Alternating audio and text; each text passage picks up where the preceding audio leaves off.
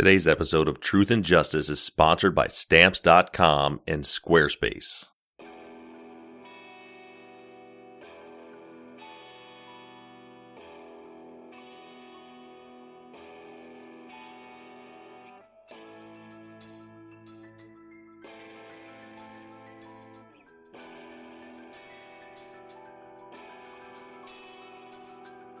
Hello everybody and welcome back to Truth and Justice. I'm your host Bob Ruff and I am extremely excited about this episode. It's the one that we've all been waiting for. Before I get into the content of this episode, I want to give you a quick update on the Kenny Snow case from Tyler, Texas. It's currently Monday morning, the day after episode 206 dropped.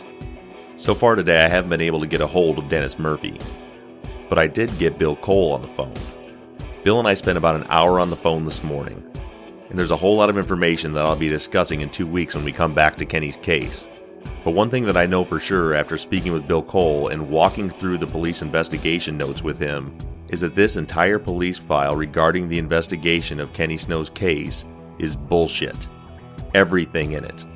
Nothing that it says happened actually happened. And Smith County, Texas is about to deal with an extremely pissed off Bob Ruff.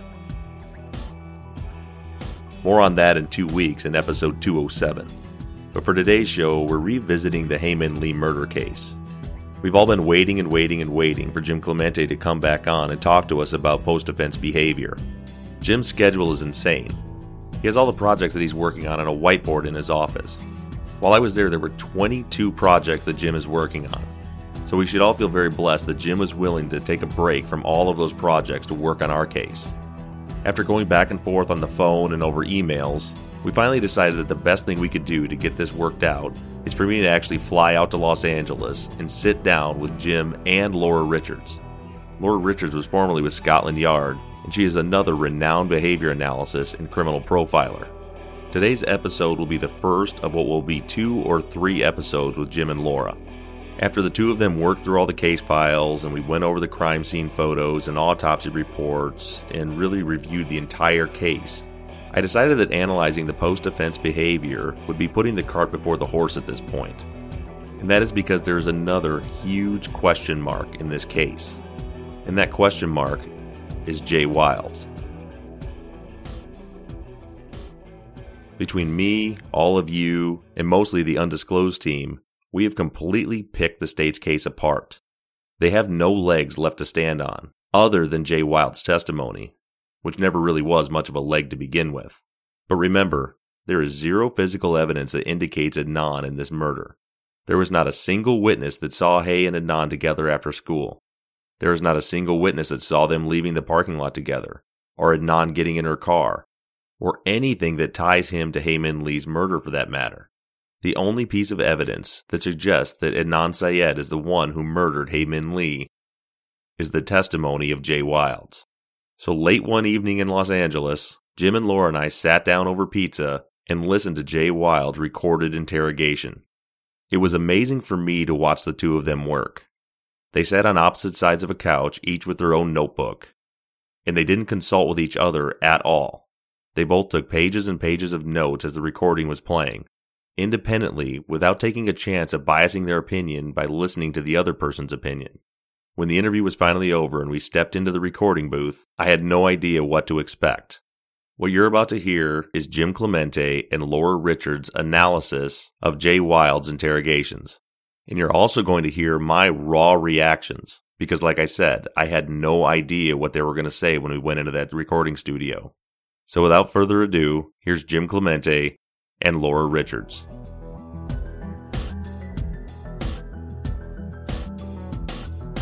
First of all, I'll say my first impressions were that he came across as relaxed, talkative. He had very quick responses. There was no delays for the most part. I mean, this is just sort of norming him for this conversation before he started getting into the details. You know, he comes across as very slick and almost glib in terms of affect and very confident. He's a real smooth talker. That could be an indication that he's relaxed. It doesn't sound like what we would normally expect in someone who is admitting participation in the homicide of a former classmate of his. So it's a little inconsistent with what we would expect, what I would expect. What about you, Laura? Yeah, I mean, I think the start of the interview in particular, he sounds very relaxed and very confident. That's the first two things that I wrote. To the point where they're sort of, he's laughing with the detectives, and it seems... he's joking around with them. Yeah, almost a little bit too comfortable. And certainly, just as a general observation, he seemed to be very specific on certain points and then suitably vague on other key points, which just struck me as being very incongruent. Yeah, I agree. There were times when he had an extraordinary amount of accurate detail about, for example, the positioning of Hae Min Lee's body, but then wasn't anywhere near as confident as to the restaurant they were at. At times he dropped pronouns, which is an indicator that he's not buying into what he's saying.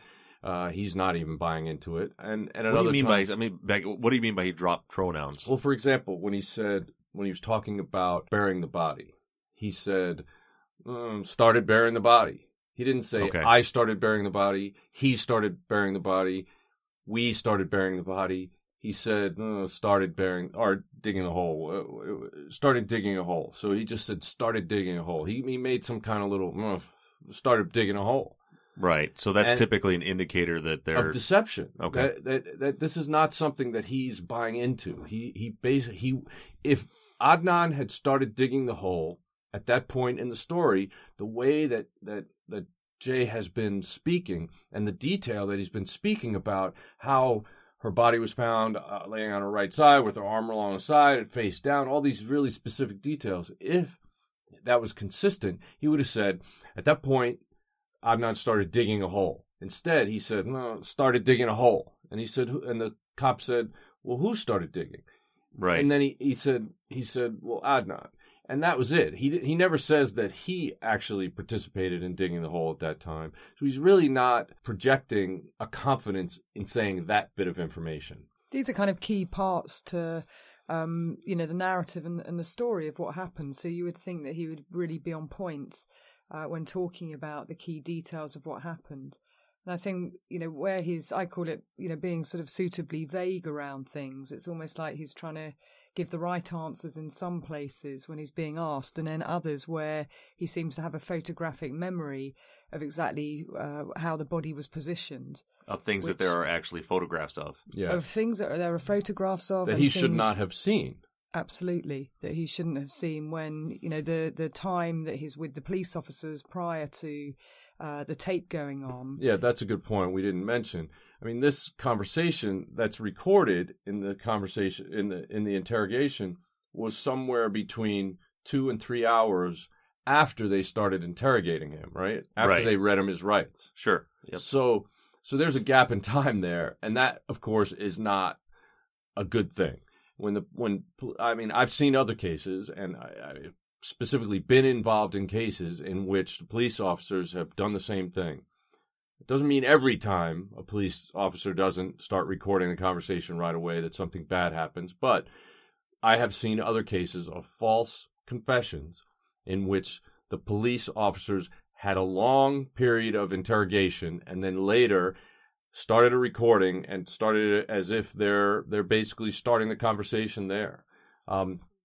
In this case, it's a little problematic because we don't know what they talked about then. And obviously, they made no notes about what was talked about then. Right, they're very few. Or very few. So we don't know any details about what was talked about. And then all of a sudden, he's completely talkative, as if he's having a conversation at a bar or a restaurant with his friends. I mean, it's that relaxed. Yeah, that's how it feels right from the start. Right, from the start of the audio tape. Right. So what went on before that is really kind of interesting. But when we get to the first real detail that I noted, he said, it was a call the night before from Adnan. And as we now know, that call actually lasted 11 seconds. And there was a whole series of other calls that Adnan made that night, right? Right. He was calling all of his friends and giving them the new phone number. They were all 5, 10, 15-second calls, and Jay was on that list. Right. And so in 11 seconds, you don't make detailed plans. You don't go over a whole bunch of things. you basically have time to say, hey, how you doing? I got my new phone. Yeah, really? Oh, great. What kind is it? Oh, that's awesome. Well, now I got your number. Okay, cool. That's 10 seconds, Yeah. I mean, you don't have much longer to say other things. Certainly not plot a murder. Well, that's absolutely certain. Right. They in 11 seconds? Yeah. That's not happening. No, it's not happening. And so if, in fact, that's what he ended up testifying to, well, clearly this physical evidence, electronic physical evidence, actually contradicts that testimony. Mm-hmm. Right. And it was his birthday the day before, right? Correct. It was on the 12th? Yes. So most people's recollections, certainly when it relates to their birthday, they tend to know that date stands out to them. It stands out much more than any other date. But he was kind of stammering around that date, though, right? He was kind of saying, when they asked him about it, he was like, I think it was the 12th. And he was, well, when's your birthday? And then it's like, oh, yeah.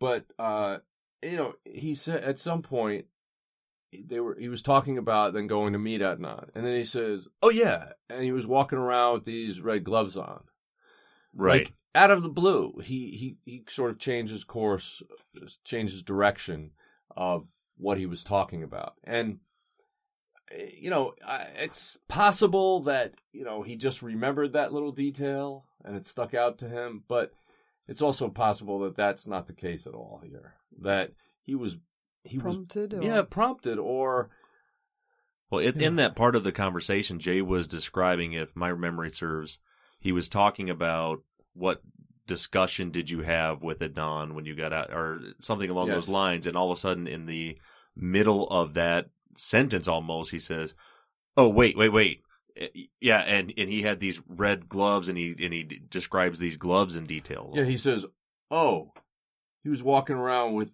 red gloves on." It's like, oh, what do you mean? Oh, we didn't ask you what he was wearing, what was on his hands, what he was doing. It was the conversation, and whether he was outside or inside the car. Right. And for everybody's information, what Laura and Jim have listened to is just Jay's first taped interview. And it's important to point out that you haven't heard the second interview yet, because if you thought this one was bad, the second one is the one where you're hearing the taps and all that stuff. So you've only heard the first one. Right. That will be for another evening. Right.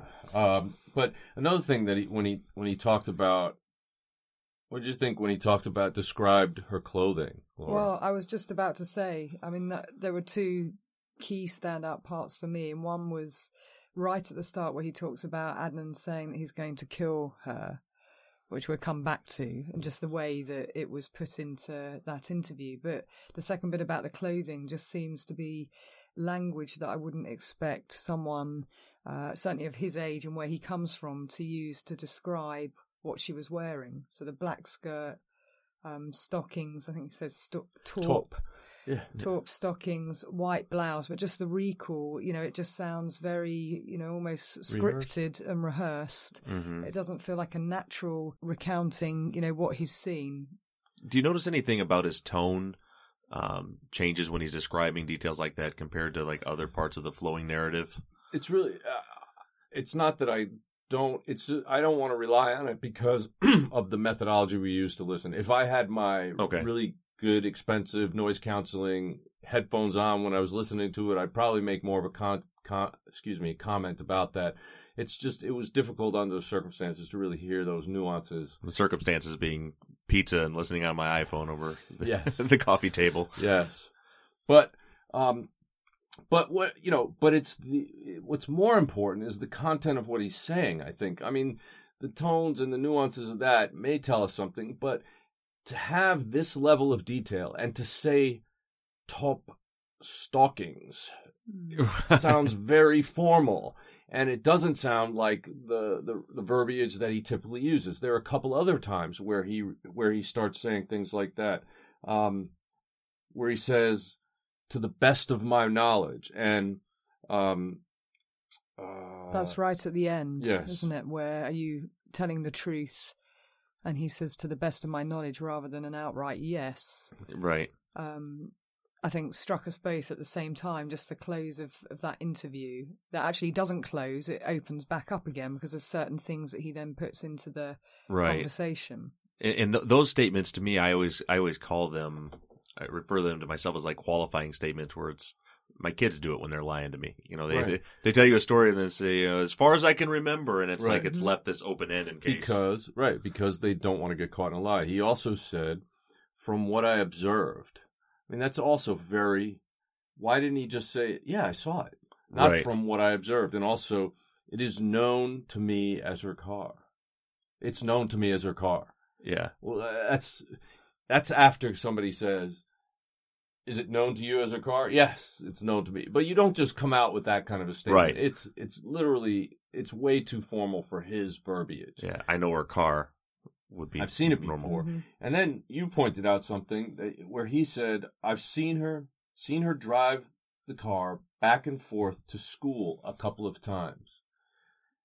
And you told me that she didn't even have that car when he was at school. She didn't have a driver's license when he was in school.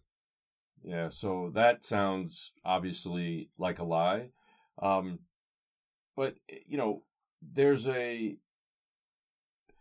also, when you see back-to-back sentences where he changes his demeanor. So he said very confidently, he said, we were at a restaurant. And then he was asked, what restaurant was it? And very meekly he says, I think it was McDonald's. He's just, it's a throwaway line, very under his breath kind of thing. I mean, much less confident. Right. Right? But as you point out, what happened with the cell phone records? Yeah, in the second interview, once the police realized that they had the... Well, in the first interview, they had... During this interview, on their map, they had that tower location located right there by a restaurant, that area where like that McDonald's was. And so that's what we said. In the second interview, they had realized it was on the other end of town, and now we've got a trip to Kathy's that comes in the second interview. Right. So it's just very, very coincidental that they have erroneous cell phone tower information that's located right near McDonald's, and he says very not confidently that they were at a McDonald's. Right. And then later, and I understand in a later interview, he changes that information to a location that is now consistent with the second tower location that they now have. Yeah, it's very convenient. It is. Well, one other thing that I thought, well, there's a couple other really glaring inconsistencies here. That where he said that the body was located in a riverbed wash area. Well, that sounds like it should be a low-lying area. Right. And this was actually, it would be high ground. It was above, there was a stream down below, but this was a hardwood forest area up above the hill from the stream. It was in no way a washout area or a riverbed. Yeah, he said riverbed wash area from like a riverbed. And then twice he very prominently, confidently says that there's snow on the ground. So much so that he said it was pitch black out, but the light was reflecting off the snow on the ground. Now that is not a detail that you just add, haphazardly in the middle of, recounting a story about somebody being murdered and buried and you assisting. Right. That sounds very, very troubling to me because we know that the snow didn't even, it was hail that started falling at it was freezing rain at 4:30 in the morning, right, and then turned to ice storm, hail, and then snow. But it had not yet snowed this year, right? It had snowed about a week prior. But it was 55 degrees that day, right? And the day before, yes. And that snow that had come, it was a couple of inches about a week before. But on that day, the snow turned to rain. It rained for like 12 hours, was in the 40s, and the weather data says that there was less than an inch on the ground from a week before, and then there was above freezing 2 50 to 60 degree days prior to this event occurring. So the likelihood of there being snow all over the ground that's reflecting light so that they could see when they're going to bury this body is almost zero. Right. What are your thoughts? You're awful quiet over there, Laura. Yeah, no, I'm just letting Jim have his chance to go through his immediate thoughts. I mean, I certainly think, if we're... The way that it's been set up from Jay, in the sense of what he's saying right from the start, is that it's premeditated and that, Adnan had murder in mind. Right. So, if we take that point of, him saying that he wants to kill Hay and he's going to, carry that threat out, it certainly doesn't feel very well thought out in terms of premeditation. So it was a bad plan. It was a bad plan. Maybe that's because of a low level of criminal sophistication, but it certainly seems to be a very odd plan to involve somebody else, to expose himself in a way of taking her body in a vehicle and then trying to dig a hole, certainly when the ground is so hard and when there's, potentially snow on it. Because let's say we take Jay's account, there's snow on the ground, then they're walking through a wooded area and their footprints would be very clear as to the area that they're going to, and you would see the snow being, moved, etc. So, and these are the parts that I struggle with what Jay's saying, because it's just incongruent and some of the things are they just clearly didn't happen. Right. So the very specific details that he gives about the body, and having seen pictures of the crime scene, he's so accurate in that respect of what the depth of the shallow grave, the way her body was positioned, but yet he gets the snow wrong. Yeah, that's a major detail to get wrong. This is not something you just cook up out of the recesses of your mind. I mean, that's when you're saying snow is all over the ground. That's a major thing. It's not like, oh, and I thought I saw a leaf over there, or a stick over there, or there was a red hat on the ground. He's saying there's snow covering the ground, and we know that's not possible. Right, and it's those lies that caught my attention. I discussed the snow actually on an episode a while back, that these lies that have no utility. It's not to minimize his role in the crime or anything. It's him giving a detail that just isn't possible. Even he mentions in this first interview 3 different occasions where Adnan vomits during the process. Now that story changes later, but 2 of those times were at the burial scene. But you would think that if he had vomited twice in the burial scene, there would be stomach contents, or be something that might have been recovered by the anthropologists that were. Also, Jay says he was sitting on a log smoking the whole time Adnan was digging up the grave. Why were there no cigarette butts around the body? Well, the problems with lies, when you are using deception, is you get cognitive load. And so you have to keep remembering all of those things, including the little details too. So the bigger details, as in how her body's positioned, what the grave, how shallow it was or how deep it was, he clearly remembers. But then other things that perhaps are ancillary that he doesn't see as quite as important are the things that probably change. And certainly at the end of the interview, but certainly where he throws him right at the end that, oh, yes, and she was strangled, sort of by the way. Right. Which is another key part, of this particular crime and the MO and things that Jim and I look at very specifically. But it's almost thrown in as I must remember to say this key point here. Wait, it sounded like he was being, he was being prodded. We're done. We're over. Anything else you want to add? Is there anything else? Yes. Is there anything else? We only have 2 minutes left. There's only about 2 minutes left on the tape. But he says, so they ask him, so is everything you're telling us now, before you were inconsistent before we started the tape, but now is everything you're telling us the whole truth? And he says, to the best of my knowledge. That is not a yes. Right. That is I want to make sure that I hold out the possibility that I screwed up and didn't say what I was supposed to say kind of answer, as opposed to, yeah, it's exactly what I remember. That's why I'm telling you. This is very important. I know this is important because you read me my rights, and we're talking about somebody's murder, and somebody's dead, and you found the body. You don't say, to the best of my knowledge, unless you're not telling the truth. Right. And especially when your story is that you were actively participating in all of this. Those are not things that you forget. Right. Yeah. And in addition, and then, they're asking about, is there anything else? And he says, he told me he strangled her. And one time he said he wanted to revisit her grave. You got to take me out there. And he said, when did he say that? Tell me about that. And he goes, he told me.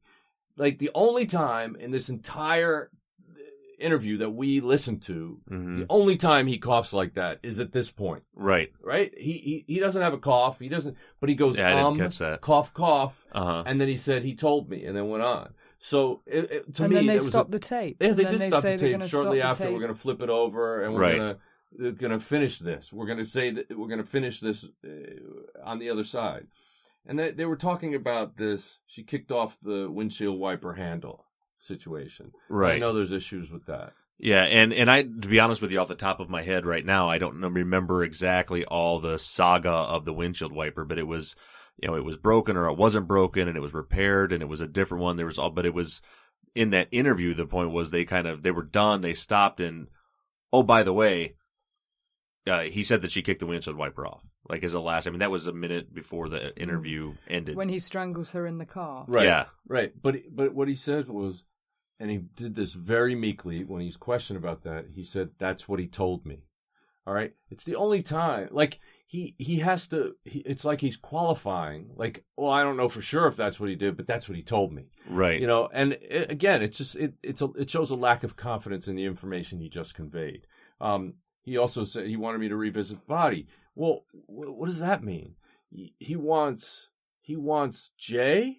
Adnan wants Jay to take him out to visit the body, even though Adnan's the one with the car. Jay doesn't have a car. Right. It just makes absolutely no sense. And then they said, when did that conversation take place?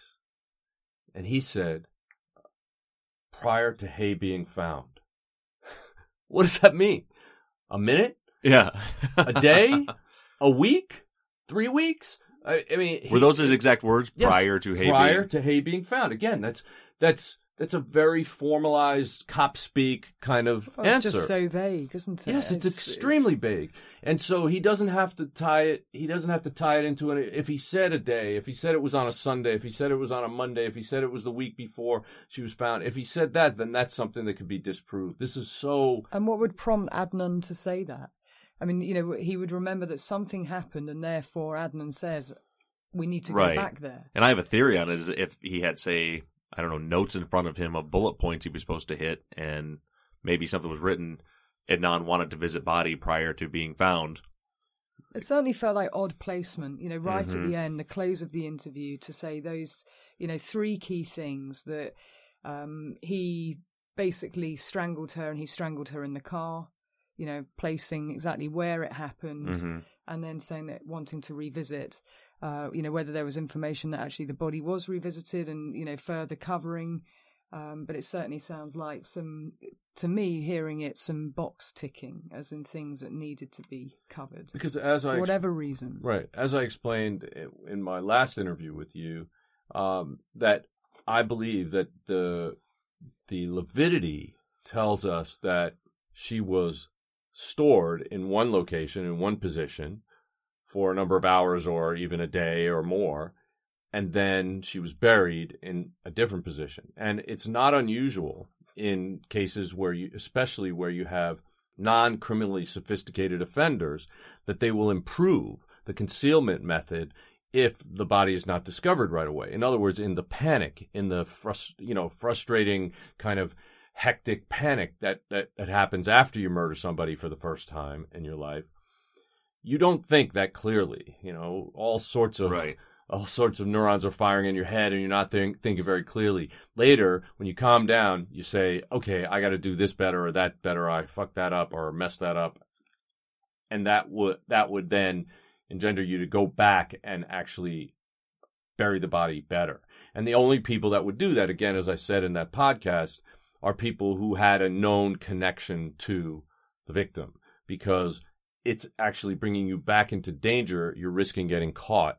So going back to the body a second time is actually a highly risky behavior. Right. One thing that I can't believe, I think I lose the forest for the trees sometimes because I'm so deeply involved in all of this. In that entire interview, did he never say that she was strangled until that last little bit at the end? That's correct. Correct. Yeah. Right. I've never noticed that before, that he told the entire narrative, never said she was strangled, never said that it happened in the car. None of that until the very end, and that last, oh, by the way, at the end. Yeah, Laura picked that up. That's why the end was just so interesting to me to hear. The beginning is really important because it just sets the tone of they sound like they know each other pretty well and he's very comfortable. And then right at the end to throw those 3 key things in, which should have been right in the body of the interview.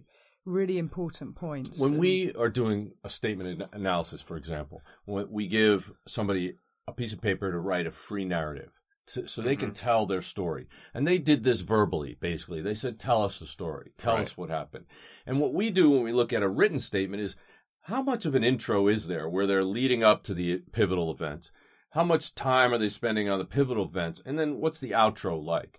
This one is totally skewed, okay? Right. There's a lot of intro and there's a lot of detail and incredibly articulate facts and very comfortably presented. No hemming and hawing or stammering.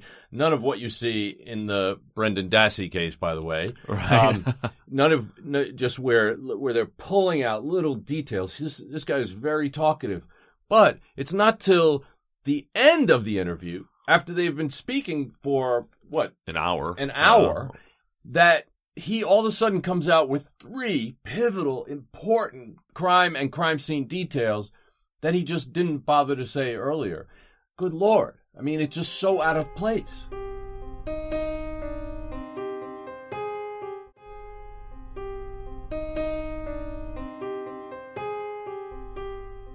Was the point when he said that she was strangled, was that after the tape flip?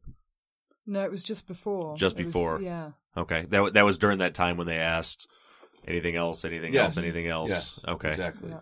So it was definitely prompted, whether it was prompted because they had a conversation before or whether it was prompted because they wanted more details. I don't know. I'm not willing to make that bet at this point. But it is rather suspicious on his part. In other words, in my overall judgment, this is not what I would call a truthful disclosure. This has, it's just got dozens of pitfalls. It's got his whole affect and demeanor starts off very bizarrely for this kind of a situation, for what is about to unfold. And then throughout it, there are things that he's very confident and smooth about, and there's things that he backs way off on, and he isn't confident, and he drops his pronouns, and he just basically telegraphs that he's not actually even buying into what he's saying. So let me ask you that. I think, show of hands, can we all agree that Jay's lying? Yeah, I think we can. Yeah. We can safely say that. So what I'd like to do is then throw it to each of you, and we'll start with Laura. Give me your opinion. First of all, before I get into kind of a summary of the whys and why these things happen, do you have anything else to add to your notes from his interview? Well, I have a lot of, as I mentioned, the placement of things where I've just written that's very odd. That's very strange to say certain things. I think the threat, Adnan saying to him in the car that he's going to fucking kill that bitch, in inverted commas. I mean, again, there's no contextual analysis or no real narrative about how that threat, why is he saying that? Is that a normal thing for him to say? It seems very out of place for just the little bit that I do know about Adnan. Did he get angry and threaten people in that way, and her in particular? Was there an argument? Was there something very specific? It just seems to be a very odd thing to open up with. Uh-huh. And also, what is their relationship? You want to talk about that? Adnan and Jay. Are they the best friends in the world? I mean, do they hang out a lot? Is this something that was an aberration? Well, based on the phone records, they hang out a lot on Wednesdays. It seems to be every Wednesday consistently. We can only track it after this point when he had the cell phone, but on Wednesdays, Adnan had track. It looks like Jay always took his car, called his friends, probably ran around to pick up drugs. It looks like there were some of his drug contacts on Wednesday afternoon, then picked him up after track. The phone records show that that's something that consistently happened most Wednesdays. Most Wednesdays between Hay going missing and Hay's body being discovered. Right. Yeah, and we just don't know before that because he didn't have a cell phone to track those records before that, and no one ever bothered to look back then. But us just looking at his phone records after this, it showed that there was this consistent pattern of these same calls, these same things happening on Wednesday afternoons. Well, it's a very odd thing for, it seems, out of the context. With that removed, it's very hard to get a gauge on it. But certainly Jay seems, and I wrote it right at the top of my notes, he seems very matter of fact, about all of this. There's no real anxiety or emotion or concern or, there's nothing that comes across on a human level in terms of him saying, that he's sorry or he's remorseful or he just feels terrible about what happened. it just seems to be a very divorced from emotion, Right. facts that he is imparting for purpose. And so what does that tell us? Either he's a stone cold psychopath, he was involved in this and he's a stone cold psychopath, or he wasn't involved in this and he's a stone cold psychopath. Right. Even someone who is just trying to relate this kind of a story, he never says anything about her. He said, I was in her class. I sat next to her in class. He never says, oh my God, and I saw her there and I was like shocked. He actually killed her. This is a human being. There's nothing like that. It's a Right. young, bubbly, vivacious, bright young girl, and he is completely objectified her, in the sense that you just don't really feel that he's talking about, a young girl who's been brutally murdered, and that's effectively what has happened. Right. So let me ask you this: what I started doing a minute ago, based on what you've seen here, for starters, do you think that Jay, in your opinion or your assessment from what you've seen, was actually involved in this? I know it's hard to make we won't hold you to it, but kind of your take on it. Go on, Jim. You can weigh in first. I'll start. We have done studies, and there have been long-term psychological studies about how people recount traumatic events. And typically they have a lot of detail, emotional, affective information. There's also other sensory information. In other words, I would have expected him to say, it was cold out that night, or it was damp and like it was about to rain. Her body smelled, it was purplish and blue in color. All these things. I don't see any of that. But I got body position, something you can get from a picture. Right. You didn't get any other affective or emotional information or the other sensory information. You got what was seen in a picture, period. All right. So I think that his recounting of the events lacks the kind of information that we typically see in truthfully recounted events. So in your opinion, none of this was true? I don't think so. I don't believe it was. Okay. What's your take on it, Laura? Yeah, well, a similar thing in terms of the oddities. It's not necessarily the things that are present; it's the things that are absent. And I would agree. In the sense that the descriptives are very specific details that he does not struggle with at all, other than remembering some of the things that he's meant to be saying. That's how it kind of feels. Right. And that's why I call it sort of ticking some boxes, that he's got to say certain things. I struggle with what the motivation is for him to behave in this way, in terms of coming up with, the fact that this is, a young girl who's been brutally murdered, whose family want justice, and interfering with a case like this. But I certainly feel that the account is one that is not a true and real one, that he has it personally experienced. Okay, great. And I agree with both of you, and it makes a lot more sense the way you both described when you've really broken it down like this. And so then that leads into what you just said, which is why then? Why insert yourself in it? So what? Because if we're correct and he actually had nothing to do with this crime, then for some reason he confessed to all of this. And so to me, it seems like there's got to be one of two reasons for that. Either he's a psychopath, or he was coerced. And when I say coerced, I'll kind of separate that, because there's ways to coerce false confessions by accident, and there's ways to do it on purpose. There's inadvertent and there's deliberate. False confessions are an actual phenomenon. It does happen. Many people think, and many jurors think, that if somebody confesses, that means they did it. But that's not really the case all the time. In fact, a number of the cases that have been exonerated through the Innocence Project have turned on false confessions. But in this case, you have to take into a lot of things into account with that. When you say, first, before we get into falseness of this confession, I want to put confession into inverted commas, as Laura would say. Right. In other words, this wasn't really, nothing that we heard today in this first interview was really a confession of anything that he did. It's more like he puts himself in the witness chair. It puts himself in a position where he observed things happening and he was told things. But in this confession, he didn't confess to any crimes. So that's the first caveat I want to make here. Now, secondly, in cases of false confessions, you have to look at the guy who's doing the talking, and you have to find out, one, is he going to come up with original material, stuff that isn't known and can be verified?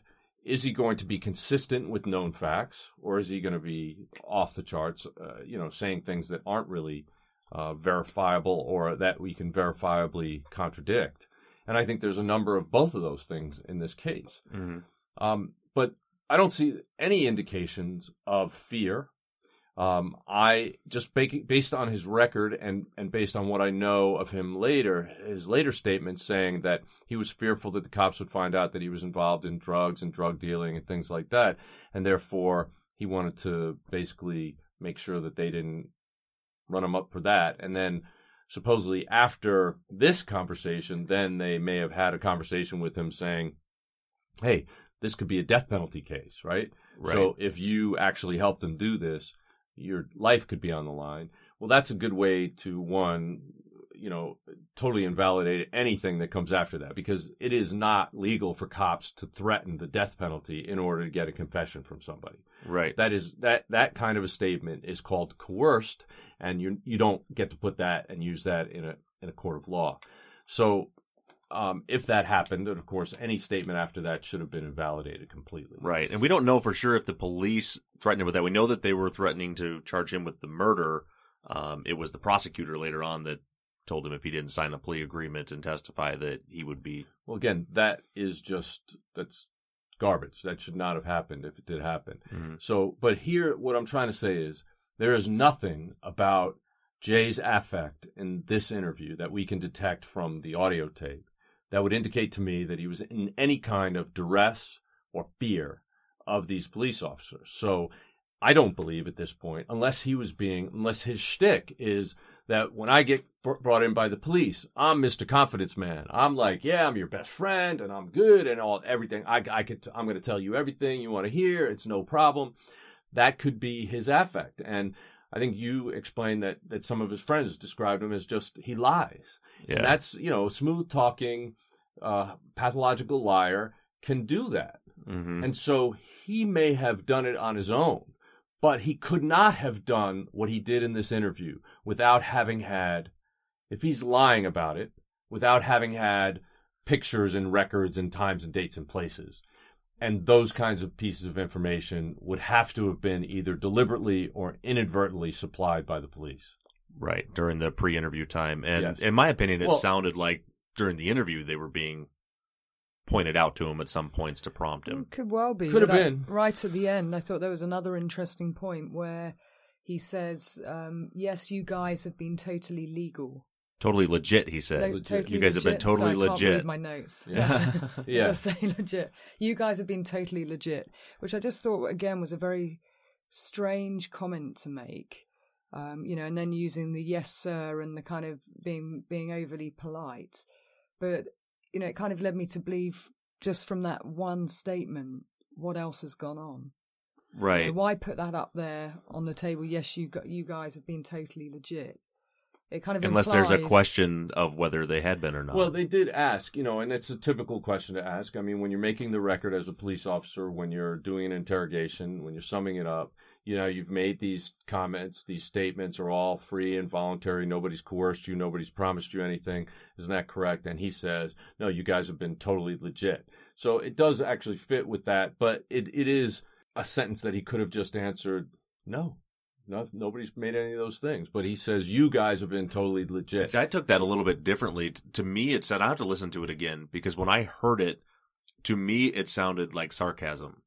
Because, his tone of his voice was lower. It was a little quieter. And to me, I heard, in my mind, yeah, you guys have been totally legit. Like, that's the way, not that he said it exactly that way, but to me, and that could have been my own bias put on him, but it sounded like sarcasm to me. Yeah, well, anytime you are restricted to an audio, tape, you miss 70 to 90% of what's being communicated. So it would be incredibly valuable to have a videotape of this conversation as opposed to just listening to audio. But it kind of fits. I mean, why I brought it up was because I think it kind of fits with when he overcompensates. Mm-hmm. You know, when he sometimes says too much on things.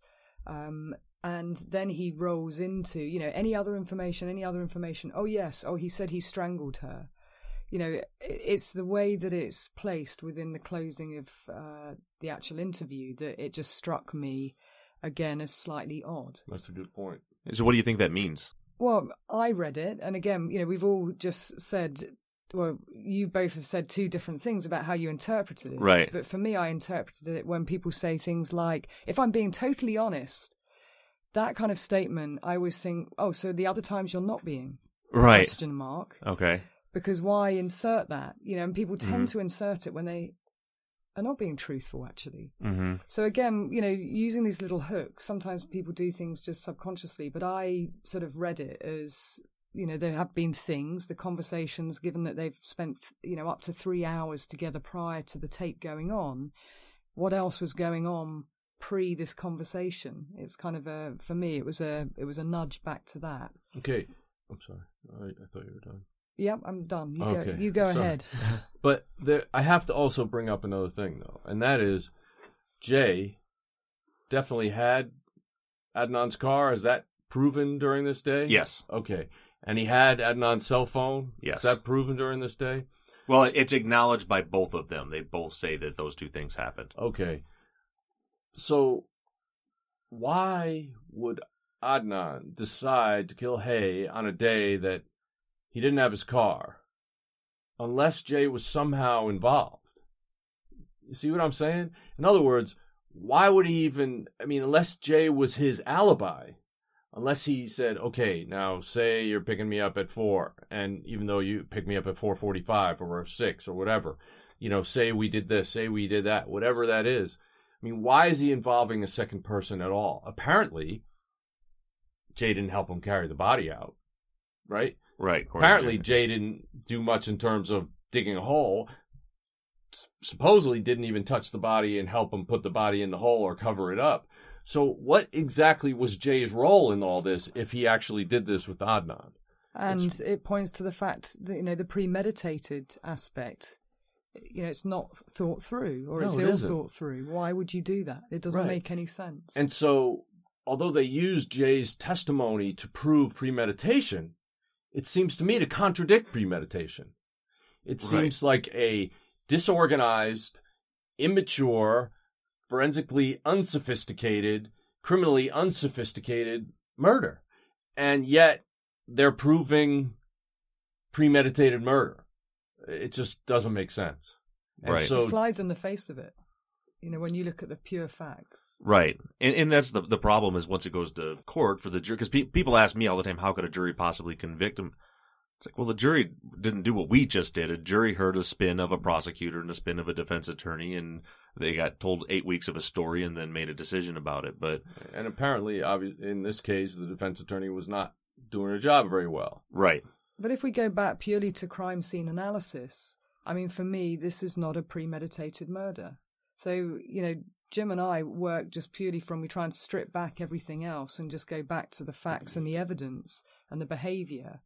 And, you know, it just seems to be a very ill-prepared or ill-thought-out plan for any sort of premeditated crime here, rather than that something has happened, i.e. there's been, you know, an argument, or there's been, you know, sort of something has happened between her and the killer, right? And it's somebody who I would say, having profiled and reviewed many domestic violence-related murders and stalking-related murders and sexual violence murders, that, you know, it wasn't something that the person had murder in mind when they met with her. And, you know, in terms of the injuries, we know that she's got 2 blows to the head and strangulation.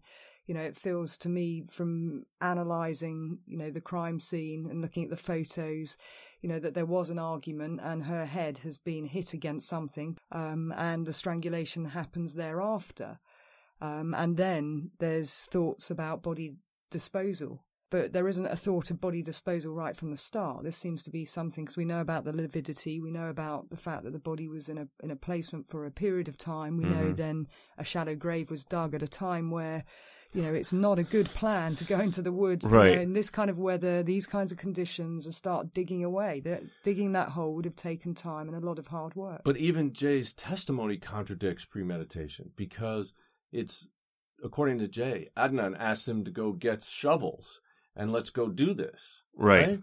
After the fact. Now, if he had planned to murder her, why wouldn't he have done that in advance? Right. You would have planned all these things in advance. He would have known, I can't just kill her and leave her on the sidewalk. Somebody might have seen her with me. Yeah. And they drove all over town looking for a place to bury the body. And it doesn't make sense. So before we segue into the crime scene, so do you feel that, I kind of got the impression from you, Jim, that you feel like there may have been some intentional, I don't want to put words in your mouth, but some intentional coercion on the part of the fact that he had information that he could have only had from the police? Or do you think it could have been accidental, or you're just not ready to make a call on it one way or the other, and that's fine too? I mean, if it was accidental, it was extremely shoddy police work. Right. He has so much incredibly accurate detail, and he's presented it in a way that is so abnormal compared to just this conversation. His behavior in this conversation changes when he's talking about some specific details. He gets incredibly specific about them. And then other specific details, he just can't even buy into them. He fades away on those. Right. So I just see that inconsistency throughout this, and the structurally this whole conversation that he had just tells me that there's a problem with the kind of information he has and the kind of information he doesn't have. Right. I just don't know how that happens unless somebody either handed him information or left a file in front of him so he could find it himself. Right. Your take, Laura? Yeah, I mean, those very specific details about what she's wearing, about the way the body is positioned, and the way that, the shallow grave is. I've certainly, they're the standout features, and they feel very uncomfortable with the way that he recounts them, in such a matter-of-fact way of ticking boxes of things that he needs to say.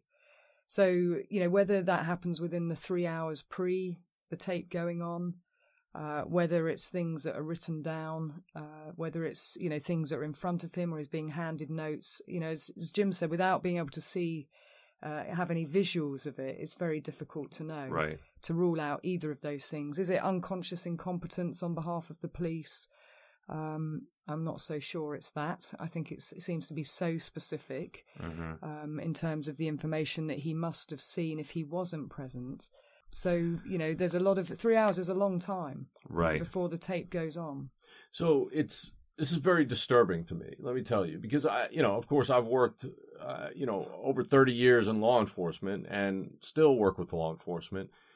And the vast majority of the law enforcement officers that I've worked with are great at what they do, and they're upstanding people, and they would never intentionally do something like plant evidence or put together a false confession to try to convict somebody. But there are people who might be trying to shore up a case against someone that they believe is guilty.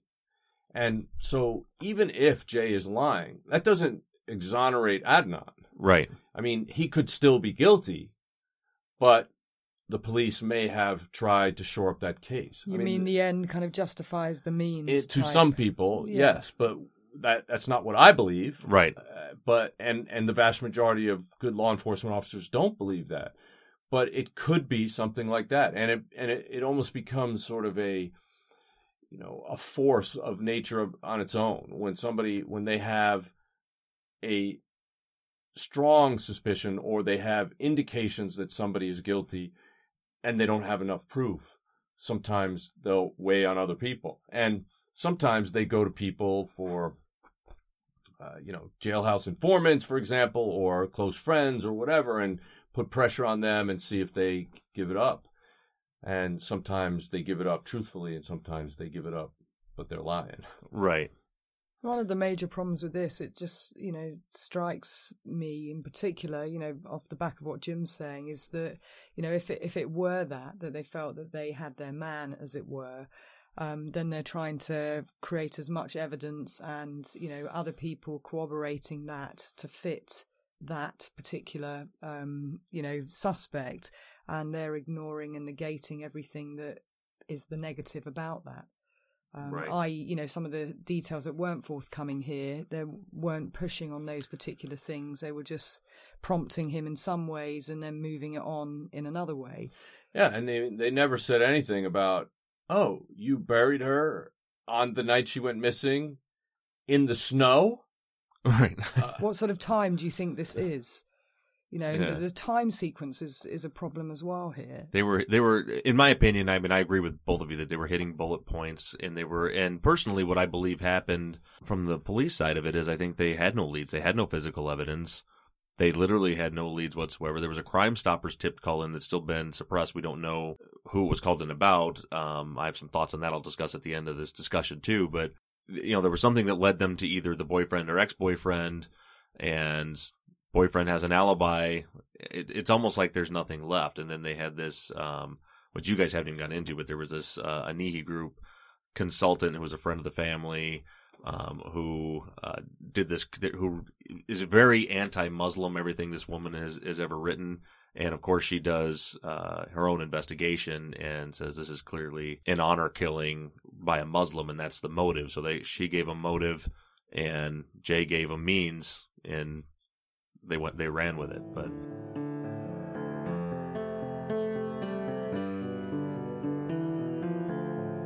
so Jim and Laura and I had intended on going all the way through the post-offense behaviors of both Adnan and Don. We actually began doing that, but it was getting really late. I was losing my voice and my mind. We were all sweating to death in the studio.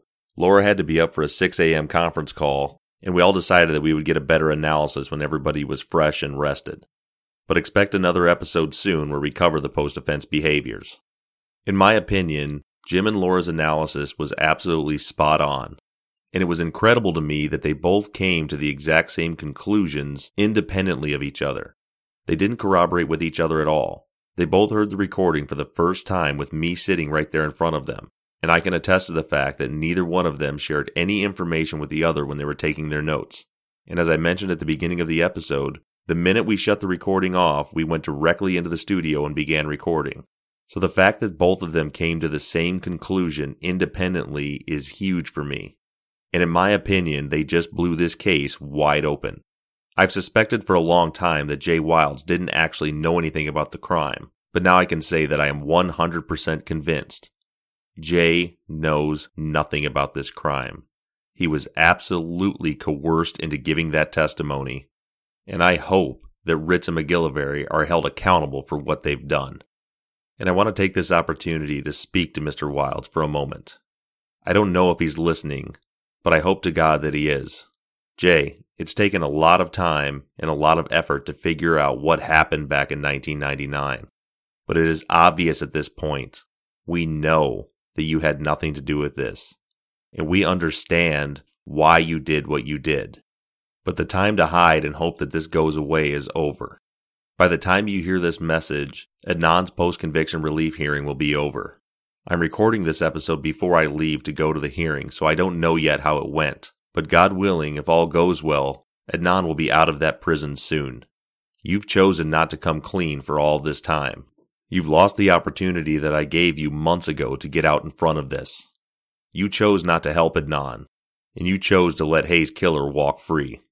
But now it's time for you to make a decision for yourself. If Adnan Syed is exonerated, this case will be reopened. I know who Hayes' killer really was, and I have the case to prove it. But if you don't come forward, now, I'm never going to get the chance. Because the Baltimore Police Department's only move if Adnan Syed gets exonerated is to go after you and charge you with the murder. For any other person to be guilty of this murder, they would have to admit corruption. They would have to admit coercion. And they're never going to do that.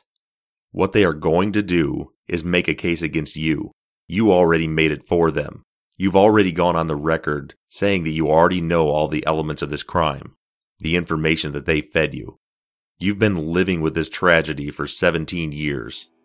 And if you don't make a decision to tell the truth, you're going to pay for it for the rest of your life. And Hae Min Lee's killer is going to continue to walk free. This is your chance to make the people that did this to you, that did it to Adnan, that did it to Hae Min Lee, pay for what they've done. This is your chance for justice.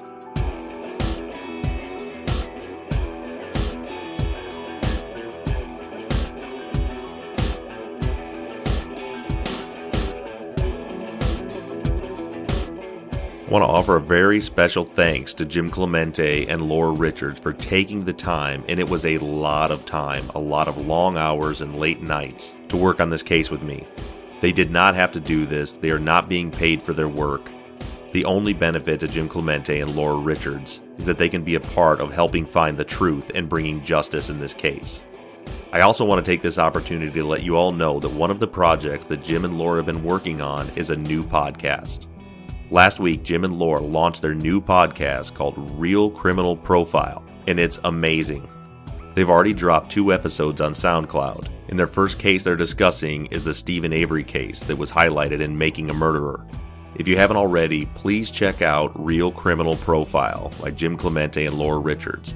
And they're also joined by one of the casting directors from Criminal Minds, Lisa Zambetti. The 3 of them have an amazing dynamic on the show. Lisa's role is being the every person, the layman. She sits in with Jim and Laura in these episodes and asks the questions that you would ask, that you want to know. I can't recommend this show enough, and I'd love for all of you to show your support for Jim and Laura for the work they've done on this show by checking out Real Criminal Profile. It's available on SoundCloud now, and by the time you hear this episode, it should be up on iTunes as well.